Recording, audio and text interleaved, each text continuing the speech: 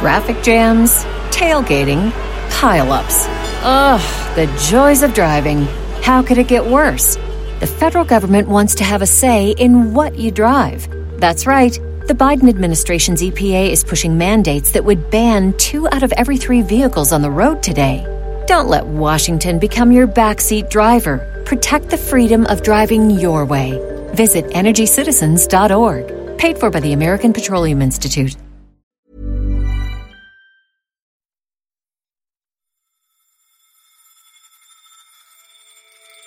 Hello, you're listening to Money Talks on Economist Radio. I'm Simon Long, International Editor at The Economist. And coming up on today's show, what central bankers have been talking about at Jackson Hole. The buzz of the conference was about the challenge of protectionism, but also the challenge that the rest of the world faces because all of these American actions are having spillover effects to them.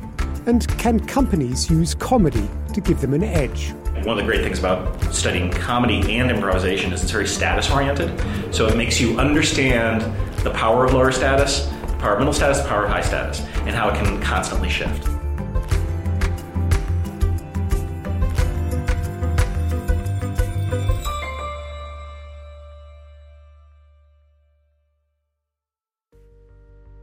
But first, the pharmaceutical giant Johnson & Johnson has been ordered to pay $572 million for its part in the opioid crisis in the state of Oklahoma. The ruling was made in court by Thad Bulkman. My judgment includes findings of fact and conclusions of law that the state met its burden, that the defendants, Janssen and Johnson & Johnson's misleading marketing and promotion of opioids created a nuisance, including a finding that those actions compromised the health and safety of thousands of Oklahomans. The case was the first to go to trial out of thousands of lawsuits filed against opioid makers and distributors around America. According to the US Centre for Disease Control and Prevention, opioids had a role in almost 400,000 overdose deaths in the US from 1999 to 2017. So how much of a precedent does the Johnson & Johnson ruling set? Vijay Vaitheeswaran is The Economist's US business editor. Hello, Vijay. Hello, Simon. Now, these legal battles have been going back for years, haven't they? Over a decade. But most seem to have ended in settlements. How did this one end up in court? Until now, typically pharma companies have settled out of court and often kept the details secret. I think that was part of the strategy, is that they did not want the inner workings of how they sold opioids to come to the public. And so that this is a first real look under the hood of how a pharma company marketed its products, and in the eyes of the state and now in the eyes of an Oklahoma judge, mismarketed and misled as per the verdict that was issued against Johnson & Johnson. And what exactly were the charges? Was that it? Misrepresenting, mismarketing? The legal theory of the case was actually something novel. And now in practical terms, Johnson & Johnson stood accused of having caused the opioid crisis in Oklahoma. Now, there were a couple of other companies that were also charged. One of them, Purdue Pharma, is the one most closely associated with the opioid crisis in America. They settled before the trial began, as did Teva, an Israeli generics company. However, Johnson & Johnson decided to fight, and their tagline is, "When you're right, you fight." And so with that sense of righteousness, what turned out to be perhaps bravado, they did fight, and in the end, they did lose and are asked to pay $572 million by the judge in Oklahoma. What's interesting is the theory of the case is something called public nuisance. And this is something that's typically applied to things like loud parties or creating disturbances at public parks. It had not been applied to a pharmaceutical company or indeed a corporate case like this. But that is the theory put forward by the Attorney General. And in this case, it was successful in Oklahoma. It was successful, but the state won far less than it hoped, didn't it, from the ruling? I mean, how have Johnson & Johnson reacted? Have they taken it as a partial victory or as a total defeat? You're absolutely right. The state had sought $17 billion. So clearly getting $572 million is far less. Johnson & Johnson's shares rose immediately in after-hours trading after the verdict was announced. So investors are cheered that a company with over $300 billion in market capitalization is being docked to what would in effect be a pittance, a sum they can make in a few weeks in the marketplace in normal trading. Even so, I think it is right to say that as the first case that has come to trial and found a big pharma company guilty, the rest of the industry is put on notice in several ways.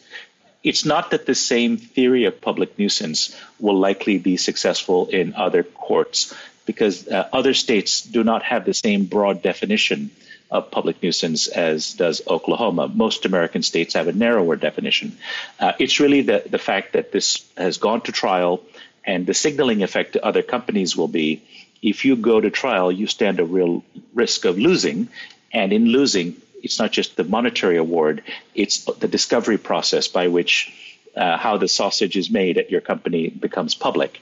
And I think that may be a bigger PR disaster for many companies, and the reaction could cost them much more in investor and consumer sentiment than the actual financial award that they might face from the judge or jury. And is that it as far as this case goes, or might Johnson & Johnson appeal against it? They are certainly appealing. They made it very clear that they will appeal to the state Supreme Court, and they're ready to take it to the U.S. Supreme Court.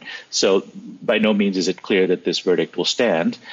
Even so, I think that there has already been a signaling effect. A very important case, a much bigger case, is scheduled to go to trial in October in Ohio. That's at a federal court, and it brings together nearly 2,000 complainants ranging from cities and towns to Native American tribes. And that case is quite interesting because it targets not only manufacturers, but it also looks at the supply chain, pharmaceutical companies and middlemen who played an important role in the distribution of enormous quantities of opioids. They're going to be in the dock. And so the effect of this ruling, I think, while not a legal precedent, may still send a signal to some of those companies that there are greater risks continuing to fight than you might think. On this program before, we've spoken to experts who've compared Big Pharma at the moment as being at a time in its history like big tobacco a few decades ago. Is that looking the way it is now, that this is just the beginning of a wave of potential legal trouble for the industry? This is a moment that many people had hoped would come sooner, where the industry that produced and promoted opioids that have become a scourge in the United States, killing so many lives, are being held to account. I would caution, however, about the big tobacco analogy for two reasons. First of all, let's remember that the people who produced the drugs and marketed them, arguably mismarketed or missold them, are not the only people involved. Doctors prescribed these drugs in astonishing quantities. The U.S. FDA, the Food and Drug Administration, approved these drugs. These are illegal products, not illegal, and people took these drugs. And so there's, I think, a broader question about governance and responsibility that has to be looked at more closely. Particularly, again, the role of the doctor has not been scrutinized in a court case very carefully. When you look at Europe, for example, where these same drugs were available, you don't see the same kind of crisis with the same kinds of deaths in Europe, which has a different system of governance and different cultural norms. So I think it's too facile to point the finger at one culprit, though certainly Big Pharma has a lot to answer for in this crisis. The second point is that the big tobacco analogy may not mean what people think. Let's remember that big tobacco lives on today, despite having had to pay a very large fine and to end some of its practices. Indeed, the big news at the moment is that Philip Morris is in talks to merge with Altria to create a tobacco uber giant with perhaps $200 billion plus in size. So, in a sense, be careful what you ask for. Vijay Vatiswaran, thank you very much. It's my pleasure. And you can read more on this story in this week's Economist. Why not try a subscription? Go to economist.com/radio offer for 12 issues for $12 or £12.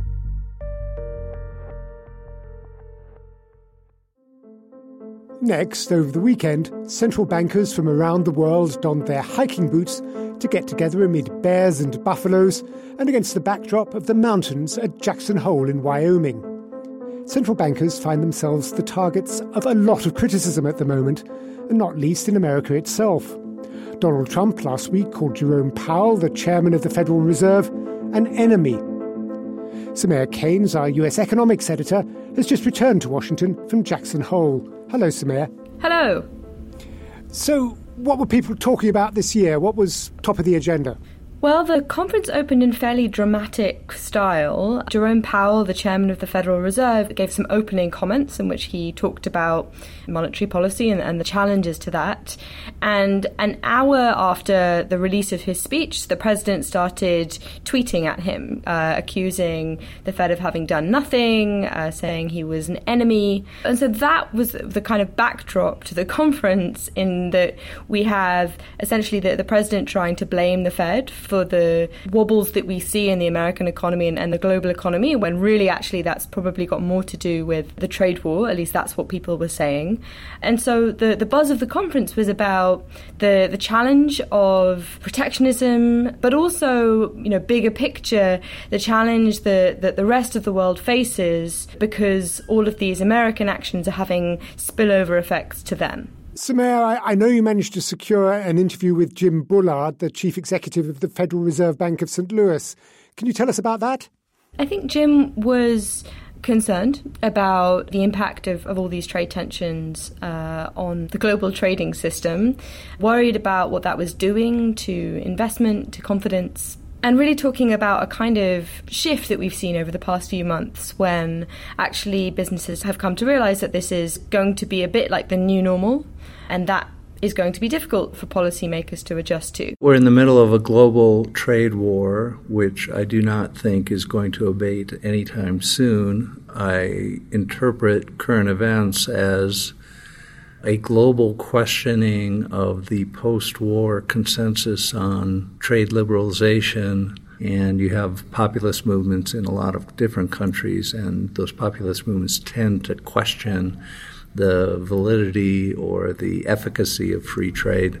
I guess the most surprising part of that story is that it was the U.S. that was the leader on trade liberalization. And I always interpreted that as major U.S. corporations felt like they had good business models. They wanted to establish global brands. And the U.S. and its allies tried to get trade barriers down all around the world.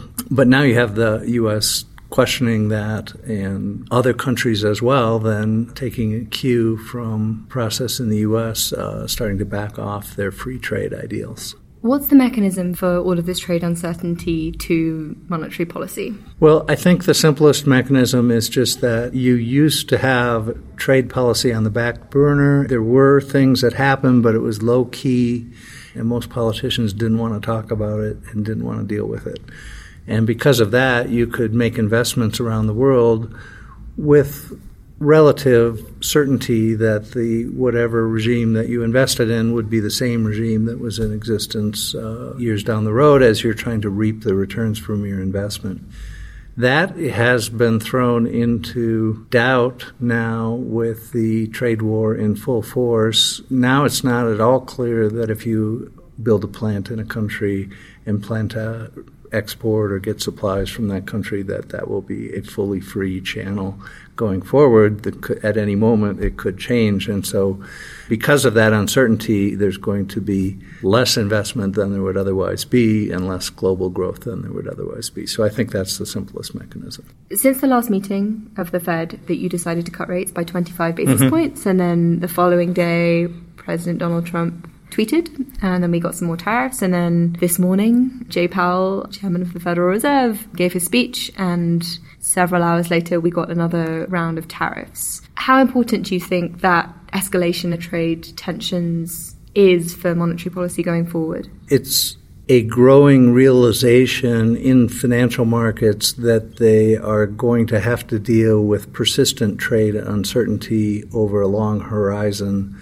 Whereas previously the narrative in financial markets was that, don't worry, a trade deal is going to be agreed over the weekend or a week away or 10 days away or something like that. And I think there's been a gradual realization that that isn't going to happen. And the realization that this is going to go on for a long time is really what markets are pricing in or struggling with. And then they're also struggling to figure out, well, how much does that uncertainty really cost us in terms of global investment? Do you think the President of the United States' more adversarial relationship with the Fed is a challenge for monetary policy making? Well, I think his style is to be confrontational really with everyone that he interacts with, and so that it is a matter of style. I think as a matter of actual influence on policy, I don't think it's that great because we have our congressionally given mandate. We're trying to keep inflation low and stable, and we're trying to keep, as close to full employment as we can. And we're actually achieving that. So this is kind of an odd time to be criticizing the Fed. But we get a lot of kibitzing about our policy from all kinds of different angles. In my mind, I think this is just one more voice in that big room full of commentators on monetary policy. Can we talk now about one of the challenges facing the US economy over the past few years, which is this problem of inflation that has persistently undershot the target? It just seems to be struggling to get above the target. This has raised concerns that the way that monetary policymakers are thinking about monetary policy is flawed. Perhaps there's something systematic that means we're too scared of heating up the economy as much as it needs. Well, I think in retrospect, inflation has been below target by our preferred measure since 2012. So that's 7 years. That's a long time. It does make sense that you would like to be, somewhat more dovish during good times, and then when a recession or a slowdown comes along, inflation will naturally fall below your target, but then on average you would still hit the 2% inflation target. So I think that it's been a struggle for the committee to come around to that point of view because for decades the story has been, don't let the inflation genie get out of the bottle. And we were always geared toward trying to keep inflation especially low, and that the only problem that could ever arise would be that inflation would be too high. But in this new regime, inflation can be too low, and you can get into trouble because of it. The minutes of the most recent Federal Reserve meeting were released recently, and one thing that seemed clear was that the committee was not unanimous about the decision to cut by 25 basis points. Which arguments for cutting do you think had the most merit? When you're on the downside of a growth spurt, you do worry that it's going to be overdone, and the trade war seems to be a risk to the U.S. economy. So that's one thing. Also, our inflation's below target anyway. And so the market doesn't seem to have a lot of confidence that we're going to hit our inflation target. So in some sense, we have a lot of room to maneuver here. We can be more dovish than we would be otherwise. And we have a clear risk on the table for the U.S. economy. So that's the gist of the argument in my mind. We've spoken a lot about trade and not necessarily about the other things going on in the global economy. The global economy was taking a bit of a turn for the worse even before these trade tensions ramped up. So how important do you think that kind of general slowing of global growth is in isolation of the trade tensions? I guess in my mind it really is a trade shock because what you're seeing is the global manufacturing is actually in contraction today. And when we talk to manufacturers here in the U.S., they're certainly feeling the pain of this, and exporters like agriculture, they're certainly being very much affected by the trade war. So it seems like that's what's causing the slowdown. I wasn't really expecting that big of a slowdown. I think the IMF fall 2018 would have still been pretty positive about 2019 growth globally. It's only later that they started to mark down based on the trade war. Jim, thank you very much. Well, thanks for having me. Our thanks to Jim Bullard there and to Soumaya Keynes. Traffic jams, tailgating, pile-ups. Ugh, the joys of driving. How could it get worse? The federal government wants to have a say in what you drive. That's right. The Biden administration's EPA is pushing mandates that would ban 2 out of every 3 vehicles on the road today. Don't let Washington become your backseat driver. Protect the freedom of driving your way. Visit EnergyCitizens.org. Paid for by the American Petroleum Institute. And finally, Adam Roberts, our Midwest correspondent, has been looking into some funny business. This scribbler, writer of jokes, In a few moments, he will have written the funniest joke in the world.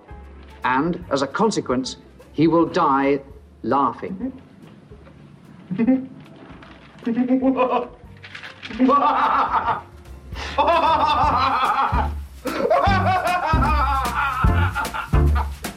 As Monty Python's Flying Circus knew 50 years ago, humour is a powerful thing. I went to Second City, a vast and venerable comedy club on the north side of Chicago, to find out just how well it pays to be funny. By night, the club has hosted great names of comedy, like Bill Murray, Joan Rivers, Steve Carell, Tina Fey. By day, it offers wannabe funny folk workshops on how to hone their comedic skills. So many people use comedy without a license. They don't understand that this is a very sophisticated way to communicate. Kelly Leonard has worked at Second City since 1988, directing the likes of Amy Poehler and Stephen Colbert. He is an expert in the power of the joke. And so context is huge. I think the reason most leaders don't use humor or are wary of it is quite right, is because they don't have an expertise, and if they get it wrong, they can really screw up. But the ability to sort of have a light touch about yourself. Obama had really good timing, so it worked for him. Trump, like a great insult comic, can use comedy to further separate his in-group from everyone else. If you've got the ability to sort of wield it, yeah, by all means. And if you don't, no. Leonard is an evangelist for what he calls applied improvisation. It has attracted the attention of the University of Chicago to study how humour can provide an edge in business. I am continually delighted by the social media feeds of certain companies. Merriam-Webster Dictionary, hilarious. And willing to kind of engage on that. There's a few other companies where they're like, there's all this stuff around when to use comedy or not to use comedy. And I think comedy is very good at relatability to sort of human foibles. But people don't want to joke about a plane that could go down. Boeing at this moment shouldn't be using comedy. So Southwest uses comedy to welcome you into their experience and to humanize the experience of their service to you. They're not joking around about their plane safety. As you know, it's a no smoking, no whining, no complaining flight. It's a please and thank you, and you are such a good-looking flight attendant flight. Smoking is never allowed on board of Southwest. If you're caught smoking, the lavatory, the fine for that's $2,000, and if you want to pay that for your airfare, you should have flown somebody else. Beyond encouraging individual employees to joke around, some companies have built their entire public image around having a sense of humour, especially when the products they sell are, well, a little dry. As someone said to me recently, or I read in a book, no one wakes up in the morning saying, I want to buy some insurance. So what Geico is doing is creating a friendly, connected comic space for you to relate to their business. Why does that bother you? Why does it bother me? So easy a caveman can do it? Well, it's just a commercial. Okay. Well, what if it said, Geico.com, so easy a therapist can do it? Well, that commercial wouldn't make sense to me. Why not? Well, therapists are what? Smart? Because, again, no one wants it. So you have to create relatability. You have to break through the noise. And that's what they do. And they're relentless about it. And they're constantly shifting their comic POV, whether it's the gecko or it's the caveman. Like, all the insurance companies do it. And we've done a ton of work with State Farm. Yeah, I'm married. Doesn't matter. You do that for me? Really? Yeah, I'd like that. Who are you talking to? It's Jake from State Farm. Sounds like a really good deal. Jake from State Farm at 3 a.m? Who is this? It's Jake from State Farm. I think what insurance is recognized is like, oh, we're boring. No one wants us. So if we're going to use a mass market media, just talking soberly about this will do nothing. Those companies that know they're funny now collate their best performing videos in galleries on their own websites and get their most loved characters to urge viewers to share their favourite ads The idea is to multiply their pulling power. So successful are these tactics that comedy clubs have begun cashing in on their comedic capital.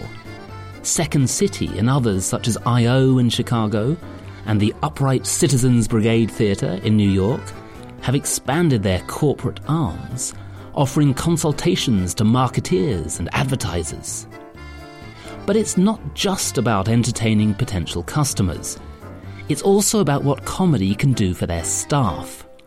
Companies from Motorola and McDonald's to Nike and Nissan believe that sending executives to improv classes can help them to get better at their day jobs.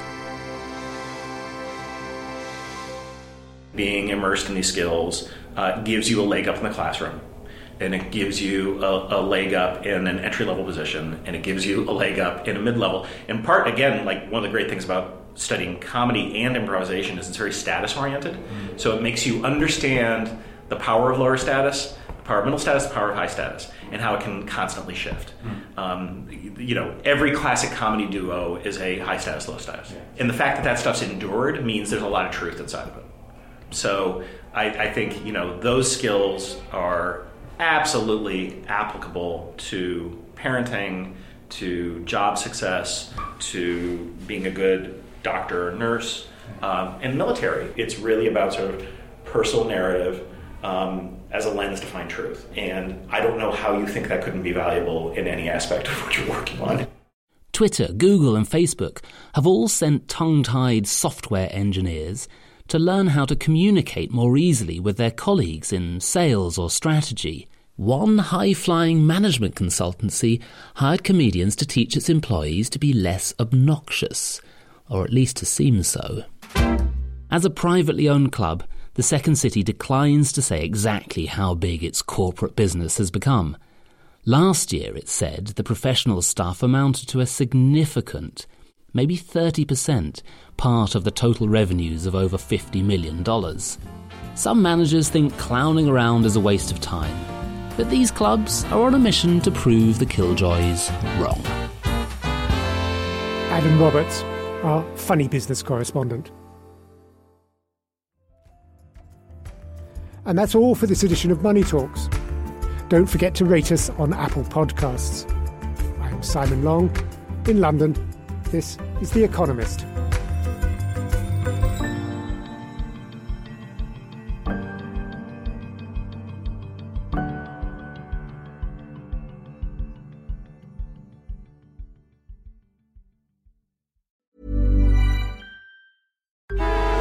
Traffic jams, tailgating, pile-ups.